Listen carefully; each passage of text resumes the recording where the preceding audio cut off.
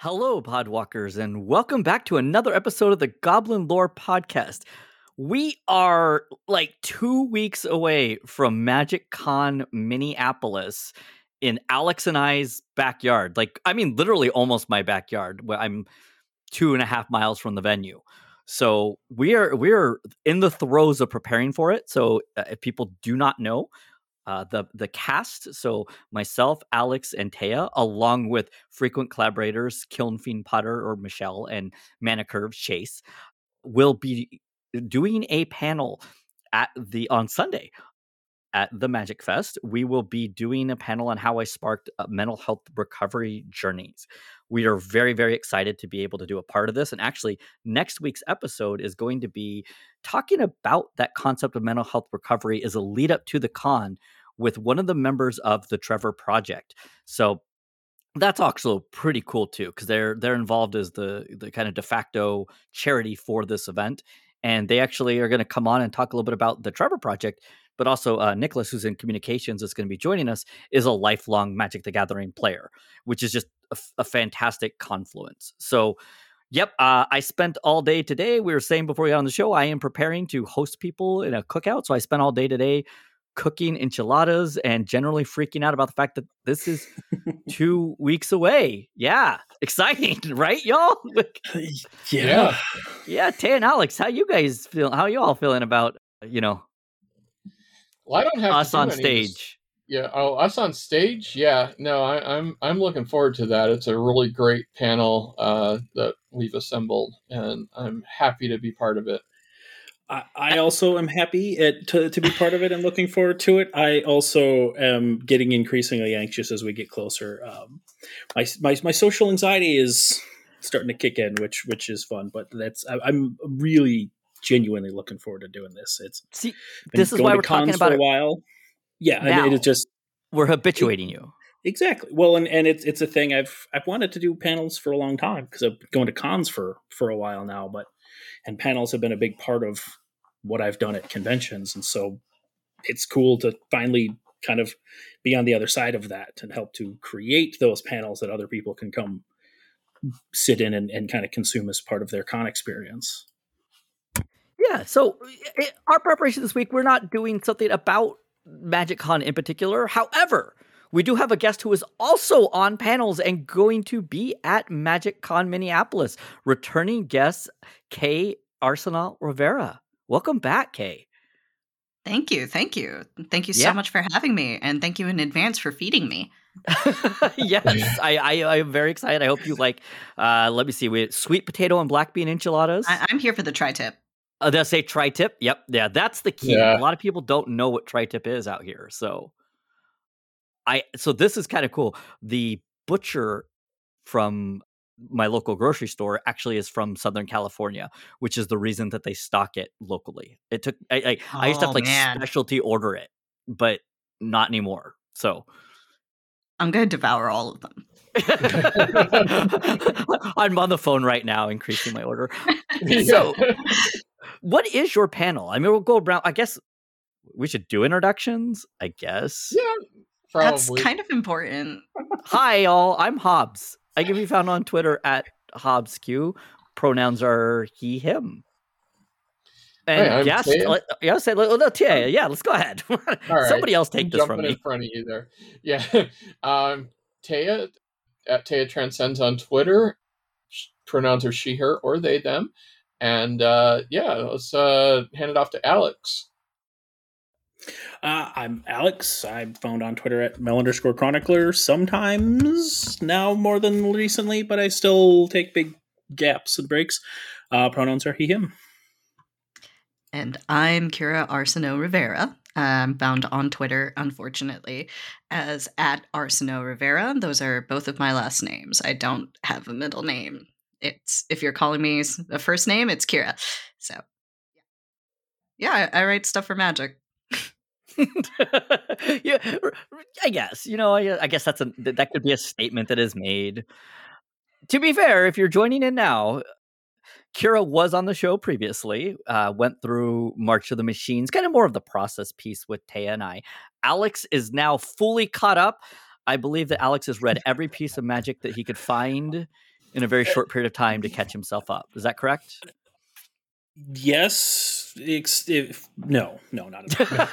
I Yes, am for caught some up. definition that of counts. Yes. Yes. If you have been listening to episode, I believe our last episode was me and Reinhard talking through the story.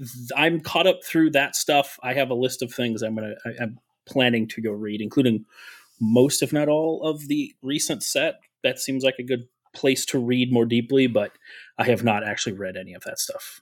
That is a As of great yet. place. It's if you want to catch up on more of that stuff, you can come to my panel at MagicCon Minneapolis, Yeah. which is on Saturday at 1:00, if I'm not mistaken. I'm doing it with Roy Graham from the story lead, Tyler Ingverson, and I think our host is Matt Danner. And it's all about March of the Machine and March of the Machine Aftermath in specific. We're going to be talking over some of the changes to the multiverse and how the set came together, because it was kind of a unique process. That's really I'm cool. excited for that. Yeah. Yeah. And the whole aftermath thing and lead with the convention is part of why I decided that this was a good time for me to catch up. So that's awesome to know that panel's going on at the con. Yeah. And can get Well, in on before some of we dive into our further discussion of March of the Machines, Taya was nice enough to give us a question, which is, what is your favorite piece, like deep cut of Magic lore? So Taya, since you proposed the question, that means you get to go first by my arbitrary rules of I need to think. It's not like I shared this question right a few minutes ago or anything. No, God, no. It's never like that. It's never like that.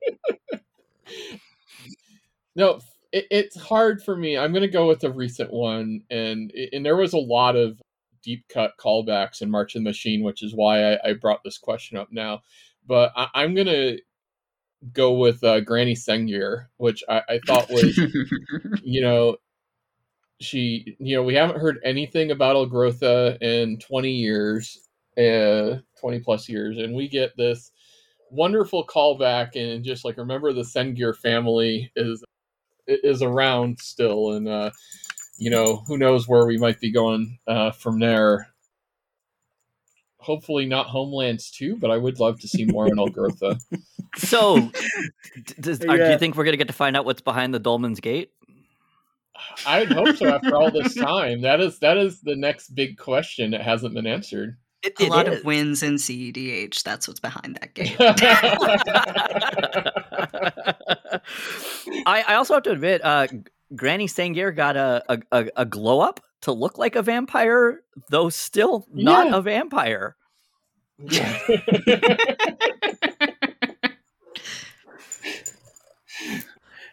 Awesome. Well, Alex, since I know you said you thought long and hard about this.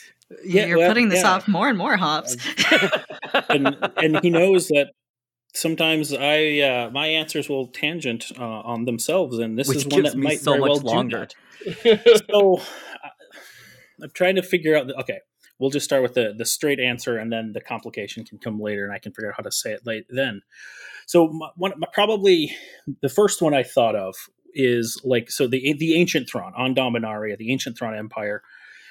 They didn't understand, from what I recall, it's been a while since I read the book, but they just understood of mana as just a generic thing. They didn't have the color theory with mana and the 5 colors that we use it mechanically with the game, which kind of leads into one of the things that I think is interesting. If you listen to the cast enough of some of the stuff that I really get into, I have a lot of Milthos, so I like the mechanics of the game in addition to the story, but kind of where they interact. And I'm fascinated by, not just in Magic, but I'm on a Magic podcast, so we'll talk mostly about that one here. But this idea of rules and structures of games that exist for gameplay purposes, but how they are represented and understood by the characters in the fictional worlds that are part of that game. And so this idea of characters within the Magic universe, how do they understand mana and spells and the different colors? And that kind of gets, honestly, this is a topic that I've wanted to try to figure out how to express so that we can try to have an episode talking about this. This would be a great episode. because the thing that really got me thinking about it a few years ago, more than a few years ago at this point, though, was on Theros, where we had the whole storyline with, the missing green red god. And people were like, well, if I was on Theros, I would know that was missing. And it's like, but do the people on Theros understand how colors work in Magic? And would they see that as a missing hole in the pantheon? Or are we only saying that because of how we understand the mechanics of the game?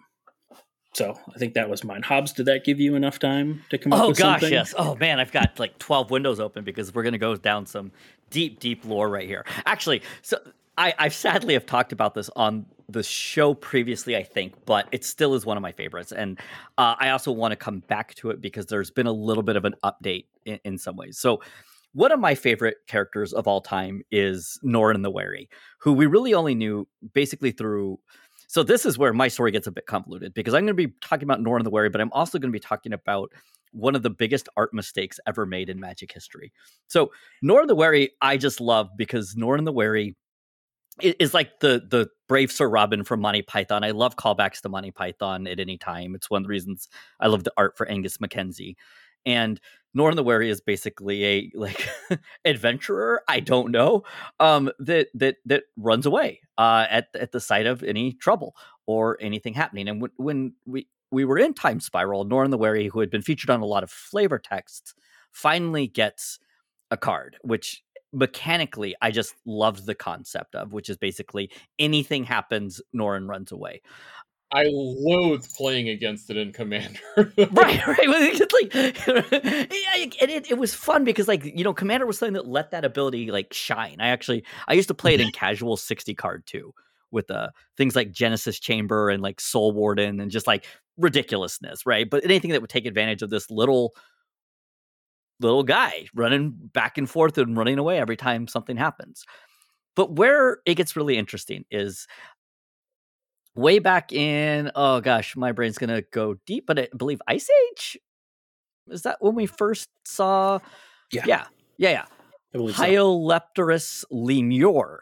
And it turns out, if you look at the art for this card, it is an adorable little thing with potentially wings on it. And this is because the artist who did it they knew what the first word meant, but they thought that lemure was the same as one of the large-eyed, ring-tailed lemurs. And so they drew, basically lemurs are like a thing for, what are they, ghosts? Some sort of spirits that are more from like a fantasy world. And they are not supposed to be like cute or adorable at all. They're supposed to be very scary, but like it got printed on the card. So fast forward to Time Spiral, we get viscid lemurs, and the flavor text on it is lemurs. Is that all? Finally, something harmless. Quote Norrin the Wary. Like doing a callback to that. Well, why I get to update this? When Wizards did Dominaria Remastered, they reprinted the original Hyolepterus lemure with lemure art with new Norrin the Wary flavor text that says, "I was wrong. They're not harmless at all." I just love the fact that like a lemur got drawn into Magic art is this like very scary thing, and they went with it. They just did it, and then they made I love callbacks to that, and then it getting to be to like the one person who wouldn't really be scared of it was amazing with Norrin the Wary. So that's my deep one. That is pretty deep. That was a good one, though. I was looking that up as you were talking about it. I had like a PowerPoint going. It was great. It's so good. Yeah. So anyway, Kyra, how about for you?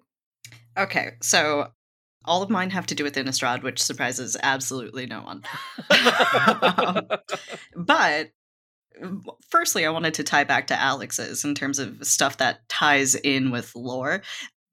One of the things that I've always loved about the original Powerpuff Girls, that is to say Avacyn and her sisters, is that Sigarda is the only one who didn't get hecked up by the Eldrazi because she has hexproof. Yep.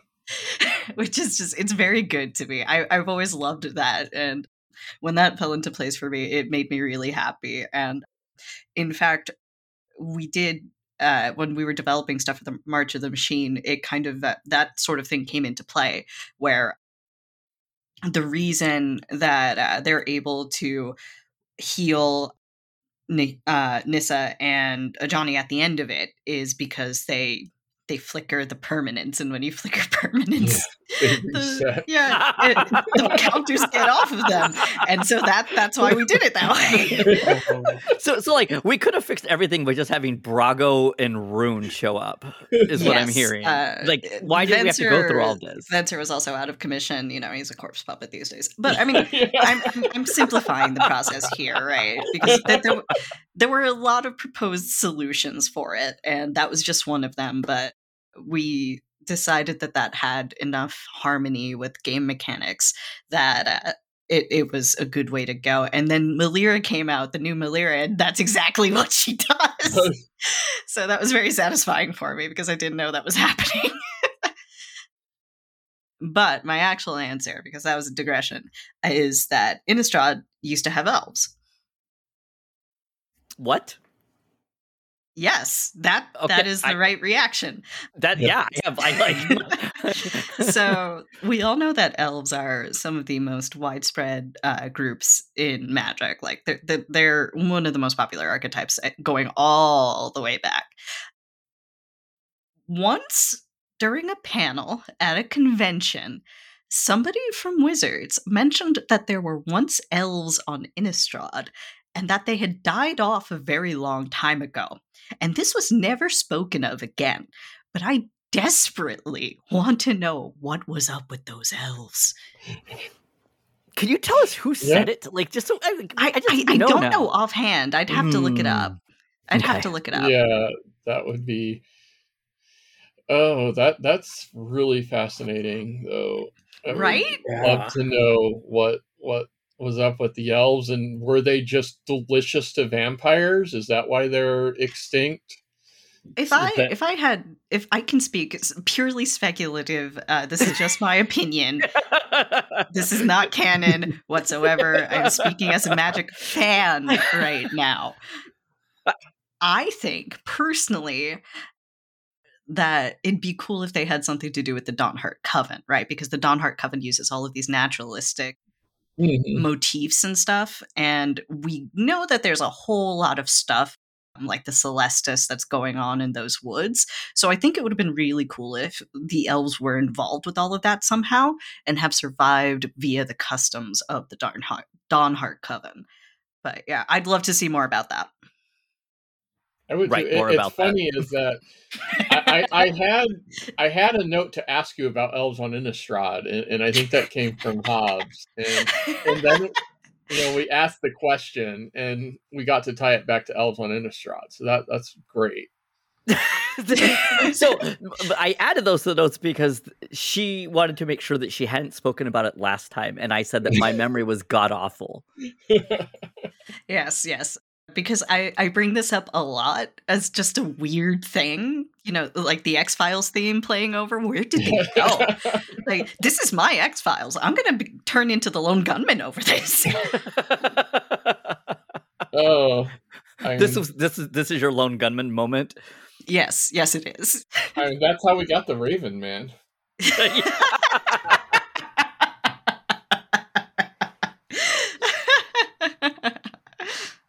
Speaking of, during this whole thing, did anybody ever see Merritt Lage during this invasion? I'm sure she's fine. I'm sure. Yeah, everything is perfectly fine. Well, when you were on last time, we did talk a lot about more of the process. We talked a little bit about this concept of stakes, your own kind of Hobbs? mental health. I'm sorry to stump all over, but I realized something we missed at the very beginning, and I don't know if you want to do this now. We didn't actually shout out Grinding Coffee Company. Oh, yeah. Well, sorry to... Are you going to put that in post? I should probably just thank the Grinding Coffee Company right now, because if I had my Grinding Coffee Company already today, I would be more alert and awake and wouldn't miss stuff like that. I just know, because normally when I record episodes on my own, I tend to forget all the way to the end, but yeah. Heck, I don't know. At this point, especially with the stuff coming up, we know that they're going to be, we've got charity stuff that we're going to be doing during May, during June. We do. We have. Yeah, you're right. We do. We should shout out the Grinding Coffee Company. So if people do not know at this point, the Grinding Coffee Company is a minority-led LGBT-owned coffee company that supports gamers. And one of the things that they really do for us, we're partnered with them. There's a code you can go buy coffee from them. But I mean, their biggest collaboration with us has really been on these kind of charity events. And I think that we've been so thankful to have them, and we'll be able to, we're, like you said, Alex, we have stuff coming up in May, in June, I have kind of the one that I've been doing every summer there, the wrestling themed one. And they are always willing to just jump on board and just donate and give coffee. And like I said, they do keep me fueled. And usually it means that I'm much more alert. So yeah, there we go. Oh, we've got mid-roll advertisements now. Does that mean we're a big grown-up podcast? Yeah, Alex was smart. Like, this was nice. I didn't have to add it in. Like, it's there. 20 minutes in. Go buy Grinding Coffee Company. Use code Goblin Lore Pod CA. It's all those unexpected moments in content creation where your brain just for a moment goes, "Is this what making it feels like?" That was the panel, and it still is. And having guests like Kyra on the show is continually. I'm not just completely smoothly transitioning us because I would never do that. However, having guests of this caliber on really is moments where I feel a little surreal.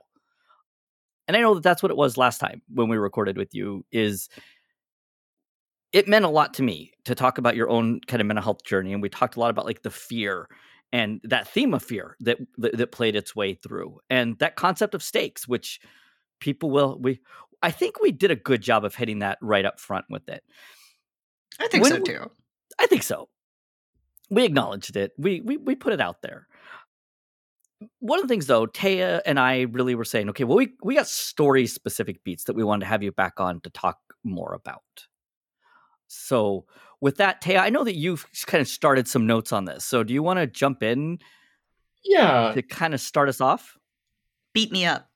I don't know if I'm going to beat you up, but, I kind of went through and took some highlights from each of the episodes that I thought were either really interesting or, just worth talking about. And the first one, that I put on the list was just Shieldred calling out Norn on her selfishness right before she gets executed. And I think that just sets the tone for Norn going, continue to go off the deep end throughout the whole story. Yeah, that's 100% the intent of that section, too. Of the Praetors, Shieldred is my favorite. Believe it or not, I was kind of sad killing them all off, and especially because, I didn't have very much space with which to do it, but Shieldred being somebody who has always been extremely ambitious and extremely sensitive to whispers and rumors and, struggles for power, I thought that Shieldred would be somebody who would recognize what was going on easier than any of the other Praetors did. So I definitely wanted her to have that call out and start setting things up in that first chapter.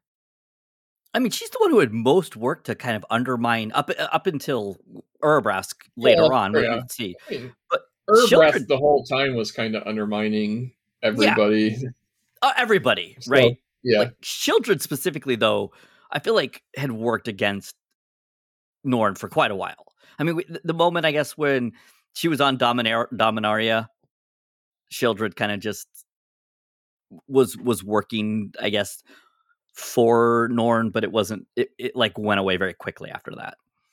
Yeah, and all of the Praetors have their strengths and their faults, and I thought that getting executed for treason was probably the strongest way to show what Shieldred is good at, which is, machinations of this sort. So, if you have a character who's sensitive to that, I think they're a very good viewpoint person to set up your foreshadowing. And especially because another thing, too, is white and black they're often portrayed as, diametrically opposed colors, but Norn, in the way she acts, is very much like fascist white, whereas, that has a lot of overlap with Black's sort of at any cost ambition energy. So I think that they probably understand each other better than either of them wants to admit. And I'll say from my position of not being too involved in the story lately, Norn has, I agree, feels a lot like the black side of white, if that makes sense, because a lot of like the black white color pie, and you see this in like the Orzhov, where it's like it's about the community because it's a strong white thing, but it's about our community at the cost of anyone else's, and that kind of fits what Norn was doing in a lot of ways. 100%. That's exactly what Norn was doing. When we were writing Norn, we were very. I was very into the idea of her as this hierophant of herself. And, there's a lot of ostracization that happens in those groups. And it was something that I wanted to play into. And that's part of why everybody approaches her the way they do, and part of why her downfall is written in that specific way as well. Yeah, I do want to touch on one thing you mentioned, was just not having space when it came to the Praetors and how they were all offed. And that was one thing that I had actually noted down to talk to you about, and was going to ask is, was that just a space limitation that you didn't have more time to spend on all of their executions and messy deaths? Yeah. So March of the Machines, most magic web fiction is about 5,000 words per chapter, which is regular short story length for those of you who do not deal in word counts. That it ends up being about 50,000 words, which is a very short novel. Like one of those Hemingway things that you would have had to read in high school. You don't have space for a lot in a world-spanning event like March of the Machine and something like that. If I could do a director's cut, I probably would do 5 or more chapters, I think. One for each of the Praetors and maybe one for Koth, to kind of just give them a bit more.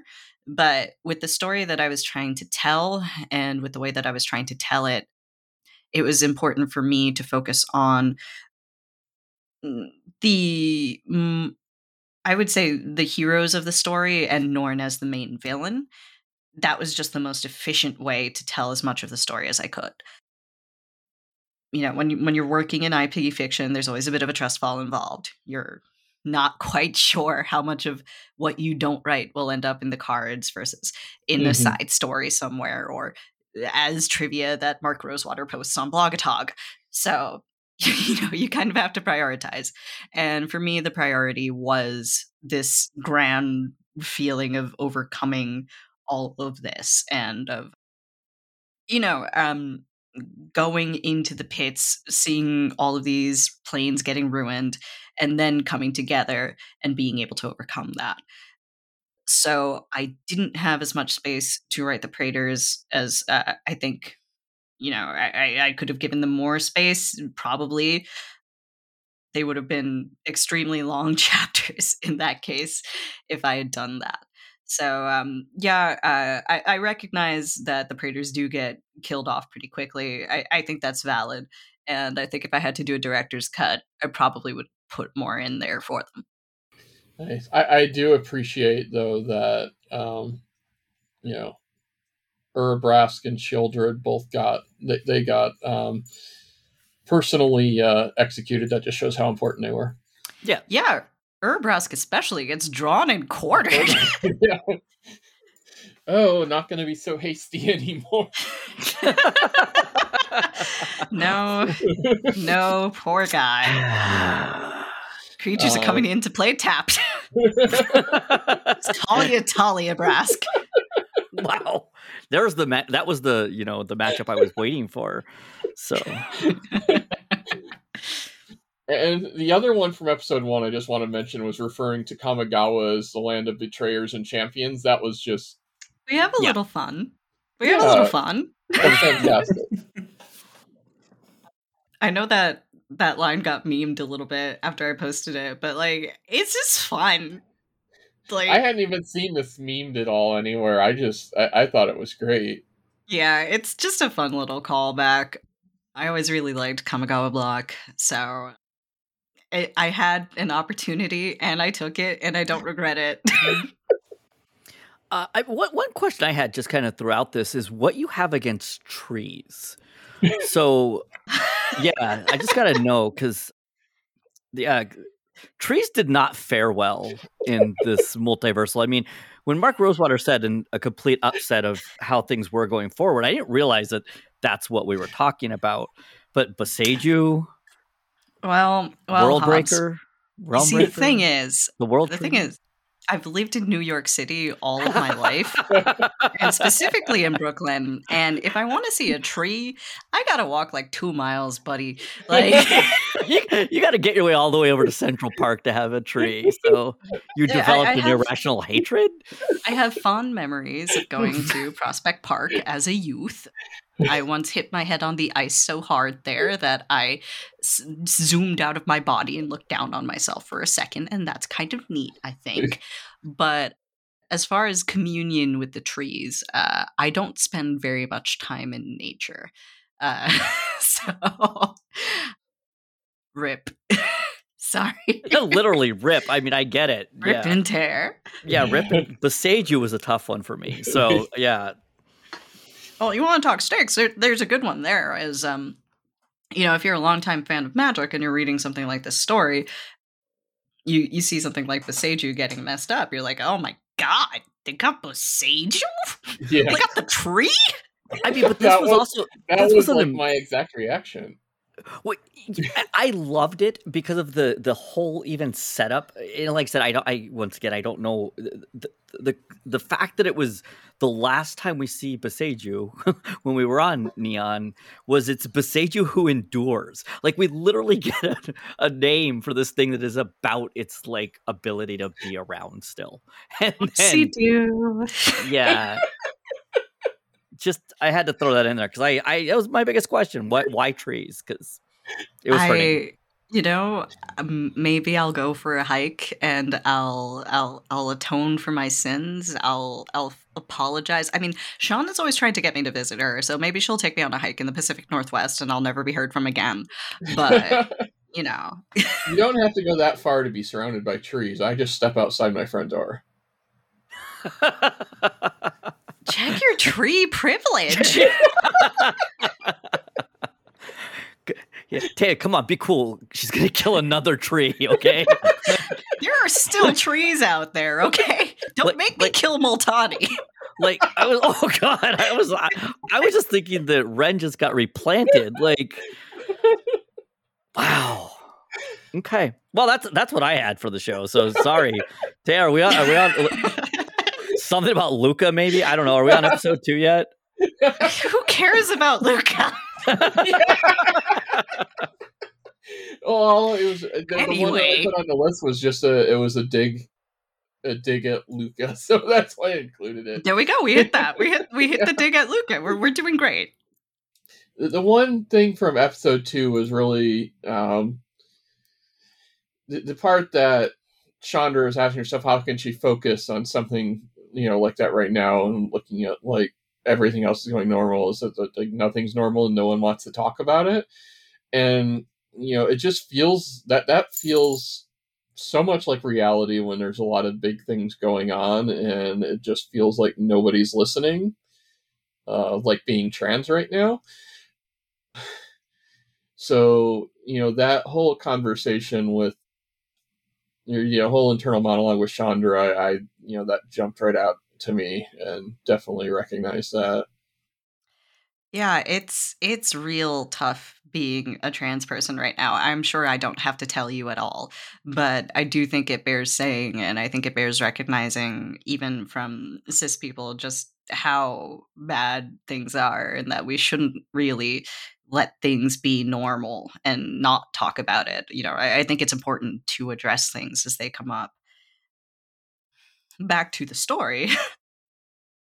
So when you've got anxiety, when you've got any other kind of, anything that really separates you from other people, whether that be a mental thing or a physical thing, it can really alienate you from the way that other people seem to be going about their lives, because there's so much that means so much to you, and it's happening all at once, and it's a very physical thing. And Chandra to me has always felt like somebody who's very in touch with her physical self and the way that things feel. And sometimes, to the detriment of her, shall we say, decision making skills. But it was something that I wanted to spotlight, is how much that can really weigh on somebody who doesn't have a healthy way to express it right then. Because who's she going to talk to about all of this? Everybody knows the sky is falling down. Talking about it isn't helpful, really, except to her. But, like, she still needs to, you know? Yeah, like most planeswalkers, my poor little fire baby needs a therapist bad. Well, he's back to life now. He needs therapy too. I mean, let's be honest. Everybody in these needs therapy. We already said Very Nuke fair. Capenna's covered. Fabine's got Nuke Capenna covered. We don't have to worry about that. But She's got confidant in the name. she does. And her She's own so couch. good. I love so it. good in Commander too. She really is. My God. The nicest guy in my EDH pod, who is also kind of like the platonic ideal of a Magic player I keep in mind when I'm writing these stories, because every single reference to anything that's 5 years or more old, he marks out.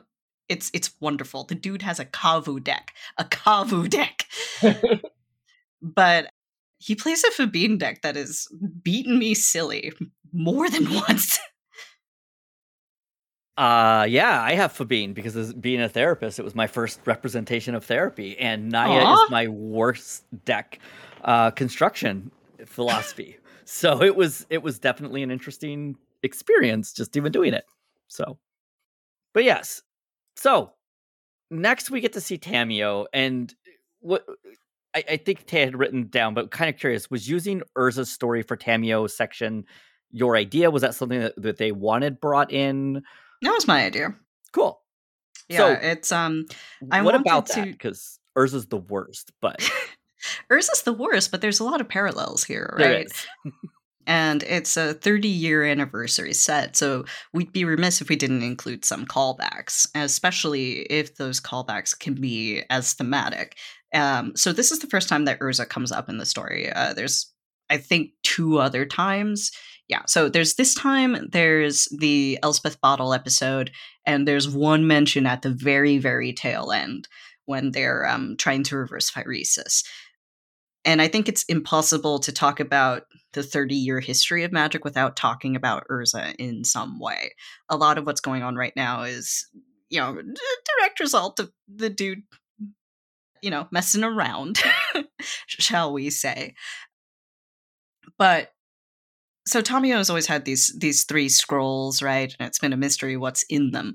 And I wanted to touch on Urza's story, and I wanted to solve the mystery of what was in that last scroll before the last time that we saw her. We needed to know. So that using Urza's story there came from me because I wanted to set up the the grand feeling of March of the Machines, and I wanted to tie in more of Magic's lore. At the time, I didn't know that I was going to be bringing Urza up in episode 6, but I had the feeling that I would be using him again at some point. So I just, it felt good to reach for that reference. And there are some writers who are extremely meticulous in their outlines, and I'm not one of them. So sometimes when I'm writing, I just reach for something that feels right. This being one of those cases, and we refined it over the course of the revisions. It's not just Urza's story, by the way; it's also Yawgmoth's. So Yawgmoth's, and then Urza's, and then the last story there, Karn. Oh, we'll get back to Karn. Don't worry. Oh, I'm sure. Yeah. Poor depressed Karn. Never gone right for him. So, the other thing that I really know, and it comes up again later, but just in Tamiyo, or not Tamiyo, sorry, getting back on the end of episode 2, it's just Ren referring to Fairy getting caught in a tangle again, and I really enjoyed that callback. I can give you a fun fact about that, which is March of the Machine was written so early that Tangles had just been turned in by the time that I was doing revisions. So I was actually able to read Tangles ahead of time to make sure that I could see the callbacks there properly. Seed. Yeah. We're back on trees again. You got me. I was like, haha. See, we're planting seeds. Finally, we're doing something. Let's branch out a little bit further. I think we can leave this subject alone. Dang it, see? We've gotten to the root of it. I'm trying to be so nice to our guests that I didn't even get to use leaf, which is like my favorite. Speaking of those seeds, is yeah. the line Tyvar has about New Phyrexia planting the seeds of doubt and fear within him, and I'm just like, I don't know if I can buy him being afraid of anything, but well, that's part of why that bit is there, though, because even Tyvar is afraid. Yeah, I know. It's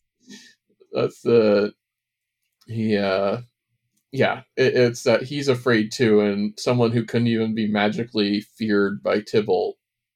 Yeah, it's more than magical fear at that point. It's personal too, because he's with his brother. He's with all of his people. They're all trying to come together to fight everything off here, and he doesn't know what's going to happen next. Tyvar just learned to planeswalk. Well, he learned that he was planeswalking like 2 weeks ago. All of this is happening very quickly for him. Yeah, poor guy. I hope he recovers. I'm sure the he'll good be news fine. is that he's going to really grow from this, because what I had noticed a lot with Tyvar was that it seems like he's now set up to be able to travel between the realms to learn from. Oh wait, the world tree's dead. Sorry, let's move on to something else. Man, I didn't know I would be hammered about these dead trees when I came on here. This is a real gotcha. It's really surprising to me too, because Hobbs is not a fan of green in Magic. And all of a sudden, he is all about the trees, and I'm trying to stolen valor. Figure out what's going on. See, it's this weird thing. I love nature. I just don't like the color green in Magic. And I struggle with that myself, Alex. Thanks. That my biggest insecurity now brought up on the cast. I got nothing. For some reason, these trees are just sticking with me. Is this the happening now? Are you Marky Mark? My whole color identity is shifting as we're talking, and I'm getting very uncomfortable. Alex, was there anything you wanted to ask about? No, I'm sorry. Listen, I that's actually fine. read these stories, so I'm trying to listen, and if I have questions kind of in topics that are brought up, I'll jump in. But. I mean, I figured Alex would have something to say on Urza, but here we are, right? I mean, you covered it. Urza's the worst. That's kind of the most important note there. We'll come back to that. Yeah, it was like, Alex, we'll get there, because Karn's still lingering in this story right now. Oh yes, there's another mention of Urza. Because Karn remembers something terrible. Yeah. What else is Karn going to remember about? The man who made him but didn't give him a name, because Urza. That's just, it kind of encapsulates who Let's Urza discuss is. this one now, since we're already on the topic. We're on the subject. Let's do it. Episode 7, Karn used to wonder why he could feel pain. People are less likely to hurt something that screams, Urza said. Urza is the worst. Yeah, Alex, I was wondering if you had caught that yet. Nope, I didn't. Nope. Yep. But very in line with everything we've ever talked about. We did the whole 2-parter on Karn and depression, and it was literally about how big of a dick Urza was to him to make him the way he did. And then we get this new line. So yeah, Kyra, you want to tell us a little bit more about why we had to do that? Okay, so that line comes from one of my partners being really, really into Ghost in the Shell, right? So I've watched a lot of Ghost in the Shell in my time. And one of the things that they have in Ghost in the Shell is pain receptors that they can turn off and on. And all of the cybernetically enhanced people have these. And it's brought up several times throughout the course of the series. Once I saw that, I was like, why don't other things address that at all? That's a cool concept. So when I was in Karn's head, because there's not very much left of Karn at that point, it was, I don't know. It was just what came to mind. It was like, why does Karn have pain receptors? Because Urza's a dick. Why would Urza want Karn to have pain receptors? Oh, the practical, air quote, practical, extremely detached reason is it makes him more sympathetic. Things that can feel pain are more sympathetic to us. That we feel some kind of, tie to them. Even people who don't like dogs, let's say, if they step on a dog's tail, will feel bad about it, right? And, I thought that made sense for somebody like Urza. Yeah. So, Ghost in the Shell. That is cool. I'm glad I asked about that. Yeah, that is a cool connection. Poor Karn. God. I like Karn. I love Karn, and Yeah. there's a lot of self-identification with Karn, so like, that's why Karn gets to kill Norn at the end. It's because he's damn well earned it. So we are jumping. I do Yes. want to bring that up because that was a moment of contention among some to see Karn decide to like put aside the pacifism that he's walked in and like kill his creation. I saw people that were worried that they felt that it was out of character for Karn. I personally did not feel that it was. But I'm curious about that decision to have Karn basically have to return to that life where he has to like snuff something out, or he has to like kill, basically. Or he doesn't have to. He chooses to. I think that taking responsibility is also a big theme of the set, and one of the things that really contrasts Karn and Teferi and Urza, Karn and Teferi being one unit here, is that they've learned to take responsibility for what they've done. Teferi was kind of an ass for quite a long time. And, he, in doing so, phased out Shelfier. He lost his home. He lost a great deal of his power due to the mending, and he kind of had to scrape everything together. At the end of the day, he kind of just lucked into being able to return Shelfier to its proper place and fix all of this, right? But part of lucking into it was becoming the sort of man who could take responsibility for it and having that character growth. That's something that Urza kind of sort of vaguely gestures at, but like he's still Urza, right? That's not what people remember. With Karn, even though he didn't mean to do any of this harm and did a lot of it completely unknowingly, it's still his mistake that's cost so many people their lives. And I think that when we talk about pacifism, we have to realize that there are different types of pacifism, right?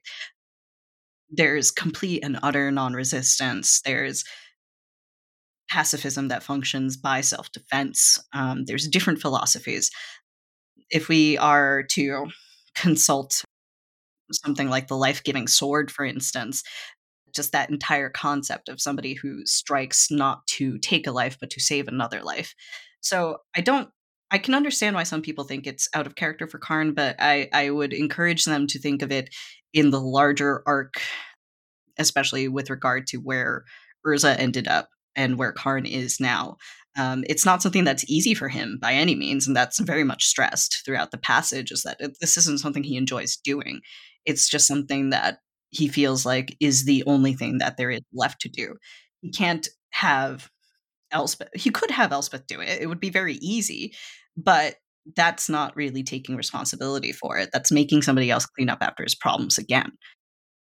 Which I would contend that's the thing that to me felt okay. I mean, I got not okay. It felt Karn and in character with Karn, because our previous episode about depression and Karn, a lot of this was right. Like he basically leaves Mirrodin, can't be bothered with it in part because of depression, or at least what we're hypothesizing. He is one of the only characters that actually depression or the concept of is explicitly tied to him in the story. And in am I misremembering, Alex? We could, No. literally we started this from Yeah, he is, if I remember correctly, twice specifically described as being depressed or slipping into depression. Like that, Okay. the word is actually used to describe him at least once, but I believe twice. So, we kind of talked about, right? Like he kind of like leaves Mirrodin like that. He just kind of like abandons it. And just, as you said, there's an incredible sense of responsibility to this world that, and him wandering and coming back, bringing the glistening oil back and allowing that to like corrupt this world that he had tried to make mathematically perfect.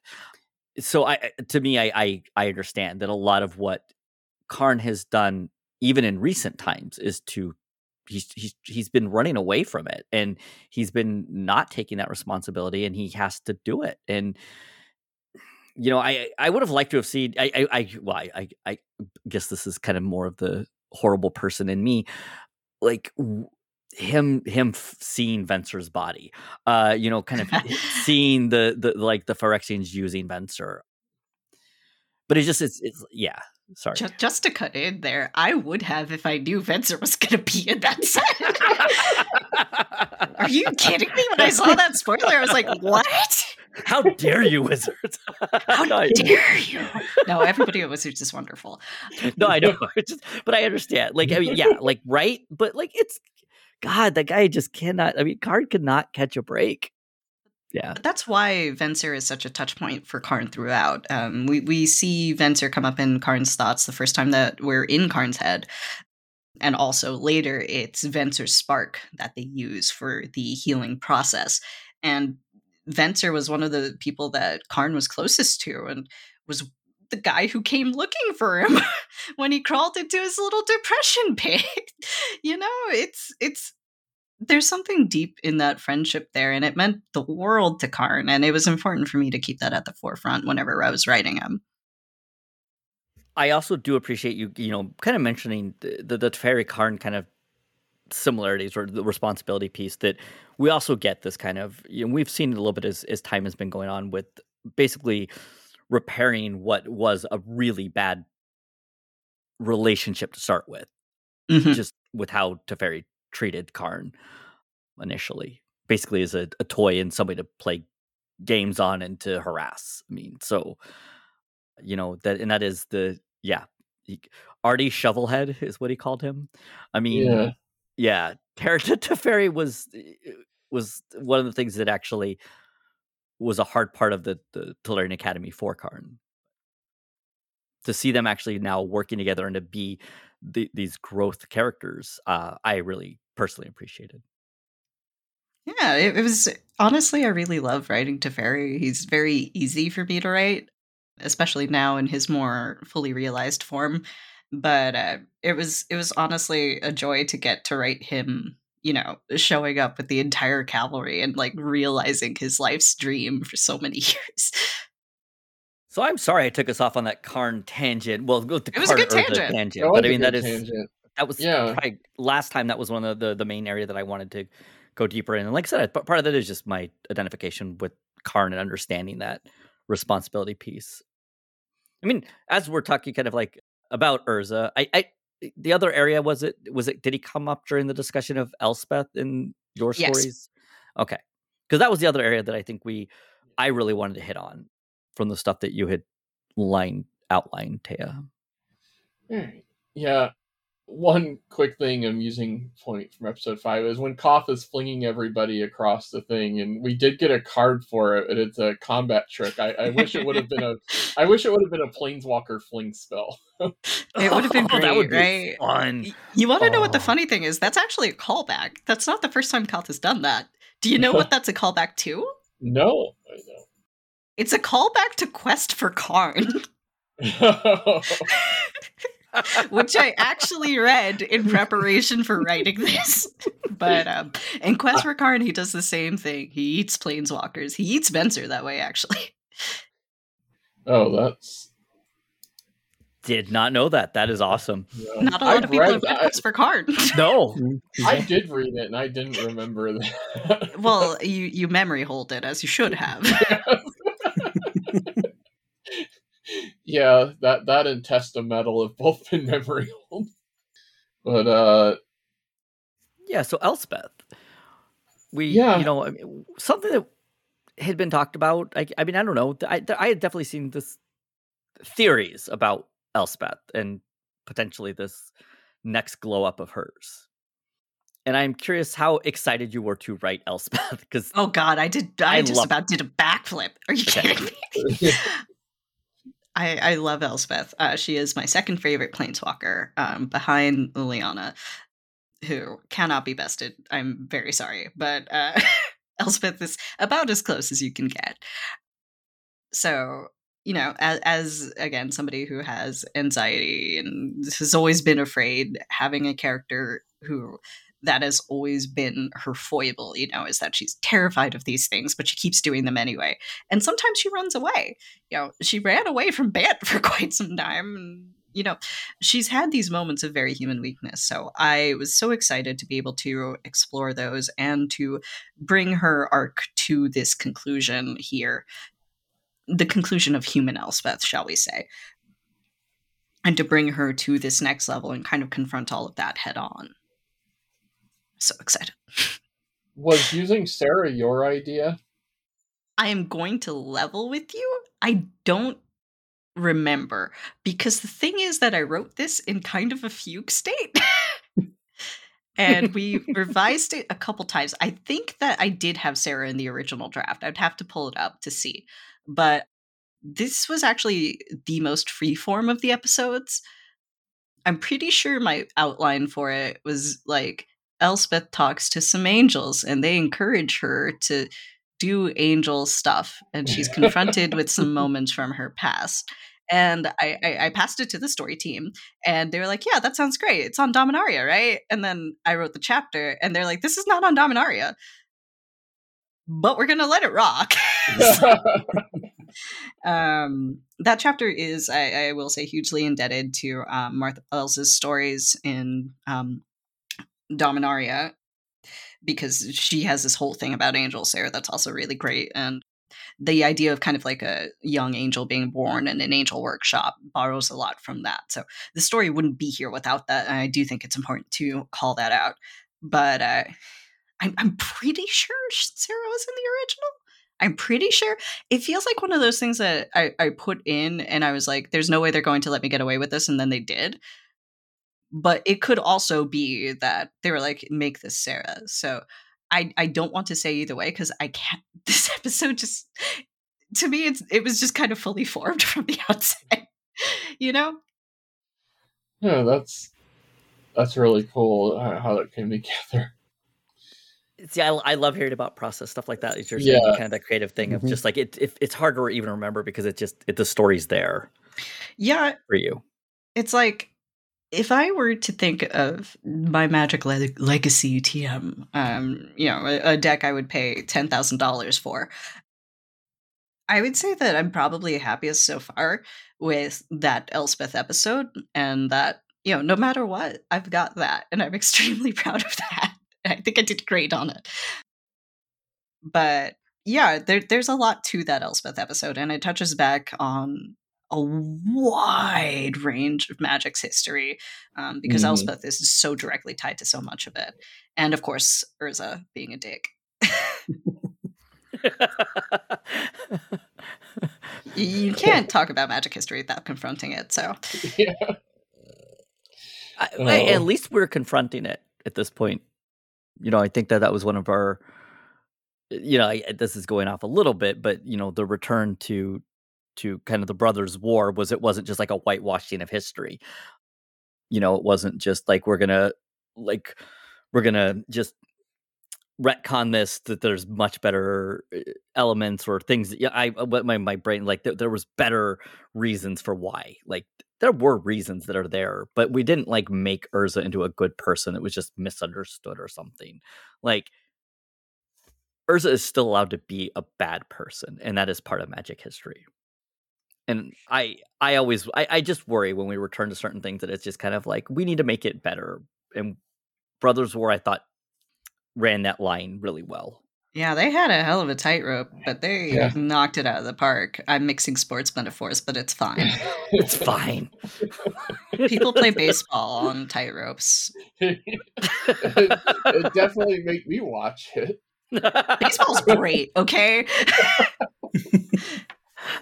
Like, I'm sorry, as a Puerto Rican from New York City, I have to defend the honor of baseball. Well, okay, but now, I mean, what seeding? God, I have to ask Mets or Yankees for you. Yankees, obviously. Oh, God. Okay, this cast has ended. I have to tell you, the most patriotic thing I have talking with a Mets fan. The only thing that's been the most patriotic thing I've ever gotten to be a part of is being in Boston for July 4th.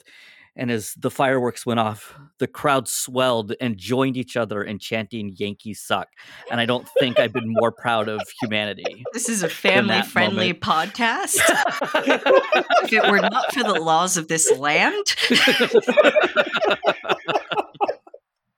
You know, to be fair, I have seen games in old Yankee Stadium, playoff games, and the best part of getting to see a game in those stadiums was when the Yankees lost to the Angels both times.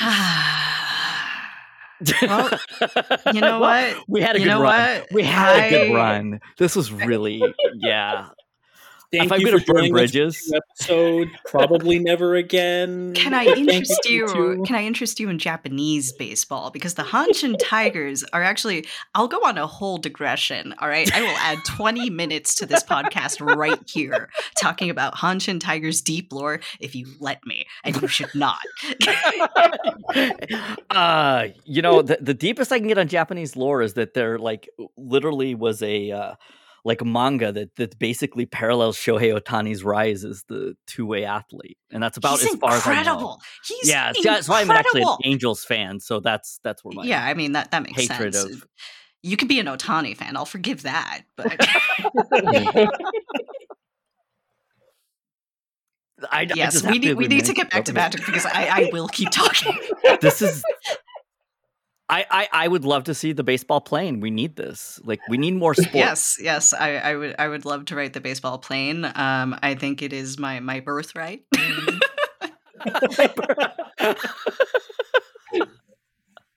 Battlebond 2, Gavin Verhey, if you're paying attention. We not only need Battlebond 2, we need story for it. Yes. But I mean, if you guys want to talk more about the Elspeth episode, there's a lot to dig into there. Otherwise, that sounds great. Well, I was actually gonna, ask about the next one, and it's when Elspeth shows up and Ella with the steel chair. Yeah. And Ella Schnorn just has a total breakdown and starts losing it. And he goes, eventually slips, and as far as I know, for the first time is when she goes, I hate you. And slips into the first person. I just, the way that Ella Schnorn loses it was fantastic to see it play out like that for a white aligned villain. Yeah, we always knew Norn was going to break down. And we always knew that it would happen in that episode during that confrontation with Elspeth. We knew that there would be a "you're not so different" section there, and that that confrontation would happen. But I do want to point out that the switch from personal to secondary to personal was in fact a story team thing, and that actually came before I was done with. I think I had done like episodes 1 through 3. And they're like, we think this is a cool beat. Can you work it in? And I was like, that's sick. Yeah. So, worked it in. And I think it's a really great moment that encapsulates a lot of what's wrong with Ella Schnorn. I do feel bad for the translators who had to process that in different languages. So, my bad. I have a lot of Japanese coworkers, and I was actually calling some of them over to tell me how that they had worked on that translation in the Japanese version, and they were like, nobody speaks like this. What is you're having us read? So I could only imagine what it was like in other languages. But I think it does encapsulate a lot. And Norn has always been somebody who's obsessed with power, who's obsessed with, like Shea Eldred, obsessed with power.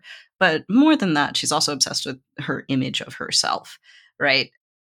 When we see Norn's annex, when we see Norn's anything, they look much more like her than any of the other Praetor's peeps look like them, right? There's this tendency within the white aligned Phyrexians to be even more like a hive mind than they are in a lot of the other factions. So that's something that I wanted to play with and I wanted to highlight, and I wanted to have those cracks there from the very beginning with Shealdred, with Atraxa questioning her a little, with Tomio being able to resist Phyresis a bit. Because you want to have lasting questions about this invasion too, is how much of what happened in this invasion is Norn, being overreaching and deciding to invade a bajillion planes at once instead of going, hey, let's just mess up Theros or something. Like, you get the feeling that if they had tried to do this one by one, they would have been able to proceed much more methodically and increase the ranks a lot more methodically. But instead, what you're left with is this kind of slipshod operation. And how much of that is because Norn wants to project this unfailing idea of Phyrexia? How much is because Norn wants there to be this pluralization of Phyrexia? So when she sees Elspeth again after she thought she got rid of her in a way that really no one could have accounted for that. It's this serious break for her. She doesn't know how to handle it. She's throwing a 404 there. Maniacal plan not found. Well, I mean, we even saw her trying to account for Elspeth in some ways, to like try to do things to draw Elspeth different directions, especially after the dream that she was kind of given by Ashiok, which shout out to Ashiok for saving the multiverse, by the way. Yeah. I was gonna say, right? I have lots of questions about where Ashiok is. I've had them for a while, not just now. Ever since his card art, or the card art for Ashiok has shown Bolus's meditation realm, and we don't know why Ashiok was really there. They're just having a great time. They're talking about machinations. Were they? It's just two bros chilling 6 feet apart in the meditation realm, with Ugin just sitting there shaking their head, like, that's how it goes. But no, shout out to Ashiok. But I mean, like, we saw those, like, that was kind of a cool thing. Like, Norn was already just like really afraid of Elspeth, right? That we know that she was terrified. She was terrified. She had these backup plans. She was like, okay, Atraxa, you're going to mess up Capenna so that if Elspeth goes back to Capenna, it's in ruins. And Ajani, you're going to go mess up Theros, because if she goes back to Theros, then not only is Theros messed up, but you're also there. Could you work on like getting Heliod on board in this too? I heard she hates him. The easiest getting on board ever. But I mean, she is so paranoid about this that she's made all of these backup plans, and the last thing that she expects is for Elspeth to just show up in the Fair Basilica. Like, who does that? Who would expect that? No one would expect that. And I think it's it's a bit like Macbeth, right? It's when Birnam Wood comes to Dunsinane. It's when Macduff was from his mother's womb untimely ripped. You're just like, oh hell. It's just the prophecy is falling into place in ways that you thought there was no way that it could. You realize, your feet are clay. Everything is calming down around you. You're desperately trying to get her onto your side because there's not that much different between you and angels. You're kind of familiar with that at that point, and that's not working. What are you gonna do? Yeah, I mean, I appreciated the basically descent into madness that we saw starting in this moment. But I mean, pulling us all the way to episode 9 when, defeat is at her doorstep, and she still is basically, we're still gonna last. Like, what we've done, what I built will last forever. Phyrexian will never die. It's you're only delaying. It's like there's just this complete descent in like lack of grip on reality that I really And appreciated about also if Norn. she slips into first person again. Yes. And Jin Gataxius tells her to shut up. Yeah. Yeah, because Jin Gataxius I see as a kind of guy who, doesn't necessarily want to be the leader of anything. Like, it feels like interpersonal stuff is just not what he wants to do with his life. So, Sheoldred, Norn, whoever it is that's in charge, fine, whatever, as long as they're making logical choices. But as long as he gets to do the science. Exactly. The science must continue. Exactly. But he's been trying to tell Norn this whole time that she's being a bit of a boob. And she just doesn't want to listen. So I think, like any STEM major, he just gets to a point where he's just trying to usurp the whole thing. Yeah. And it was important, I think, too, to have that moment for Jin Gataxius, because he's the kind of guy that you would expect to be like, this is not working. What are you doing? None of this makes sense. Yeah. And then we get another absolutely brutal Jin Gataxius card out of it, too. Yep. I am never happy to see that guy hit the field. No, and Shannon has all three of them in her Nira deck now. Oh, God. I pulled a Sheoldred the Apocalypse, like the etched foil and everything. Oh, from cool. It was like the first pack I opened from Dominaria United. I was just like, oh. Well, I'm going on top. I'm retired. No more Dominaria United for me. I might as well, right? I've still bought some, and nothing's met that high. It's like, maybe I'll find a Tolarian Academy. No, you don't. Nobody ever does. I think we need to, wrap this up pretty soon, but I just want to say how much I appreciate Tyvar boasting when he jumps out of the water with the serpent's head. Yeah. That's such an important moment. Yeah.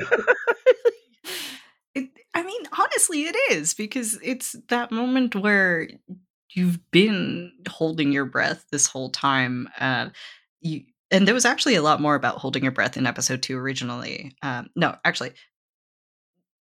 Wait, now I'm getting this wrong. There's a lot more about holding your breath in episode 2 now. The original version used a different metaphor. But it's holding your breath and realizing that everything is going to be okay. I know for me, I've had moments where I've been anxious all day and a stupid song will come on shuffle and I can just feel it break. I can feel everything loosening up and thinking to myself, all right, we can deal. We're going to get through this. And that's what that moment is. That's what that moment is for Tyvar. It's what that moment is for Pia. It's what that moment is for everyone. And having that moment of, he's not waiting to see how the war's gone. He's waiting to see if his brother's still there. Yeah, it's these little moments that are the most vital parts of this story to me. And I know that we talked a lot about, the conclusion and just the end, kind of the stakes that we get. We are, as you said, I can't wait to hear the discussion of Aftermath at the convention. I'm going to be very excited to hear more about that. But really, Kyra, I just want to say thank you for coming back on again, going through the story with us, getting us kind of these moments that we had really wanted to dive deeper in, because there were so many of them that stood out that, like as we were talking last time, an hour was not enough, and an hour's not enough this time either. I mean, it's... I'm down for round 3 at some point. If you want to talk after Aftermath drops, sure. Okay. Wow. Ow. Oh, my arm's being twisted. Ah! I don't want to do any of this. No. I mean, I got to overcome the trees and the Yankees now. It's 2 things. It's like a double whammy. Don't make me go over there. I thought I was going to be able to cope with the trees. I will bring you a Yankees cap. I will do it. So help me God, I will do it. This is like the Midwestern version. Like, I'm going to show you. I'll show you. I'll bring you a gift. And you're going to be too polite to not accept it. Yeah, it'll right. Torture you. Well, Y'all, thank you for joining us. We will be, like I said, all of us that are here today will be at Magic Con for Minneapolis, and we look forward to hopefully seeing some of you out there. And that's our show for today. You can find all of the hosts on Twitter for now. Hobbs can be found at HobbsQ, Taya can be found at Taya Transcends, and Alex can be found at Mel_Chronicler. Feel free to send us any questions, comments, thoughts, hopes, and dreams to the Goblin Lore Pod on Twitter, or email us at goblinlorepodcast@gmail.com. If you would like to support your friendly neighborhood gobslugs, our link tree can be found on our Twitter account and in the description of today's show. This has everything from various discount codes to the link for our Patreon. The music for today's show was by Vintergotten, who can be found at vintergotten@bandcamp.com. The art was done by Stephen Raphael, who can be found at Steve Reffel on Twitter. Goblin Lore is proud to be presented by Hipsters of the Coast as part of their growing Porthos content. Check them out on Twitter at hipstersmtg or online at hipstersofthecoast.com. Thank you for listening. And remember, goblins, like snowflakes, are only dangerous in numbers.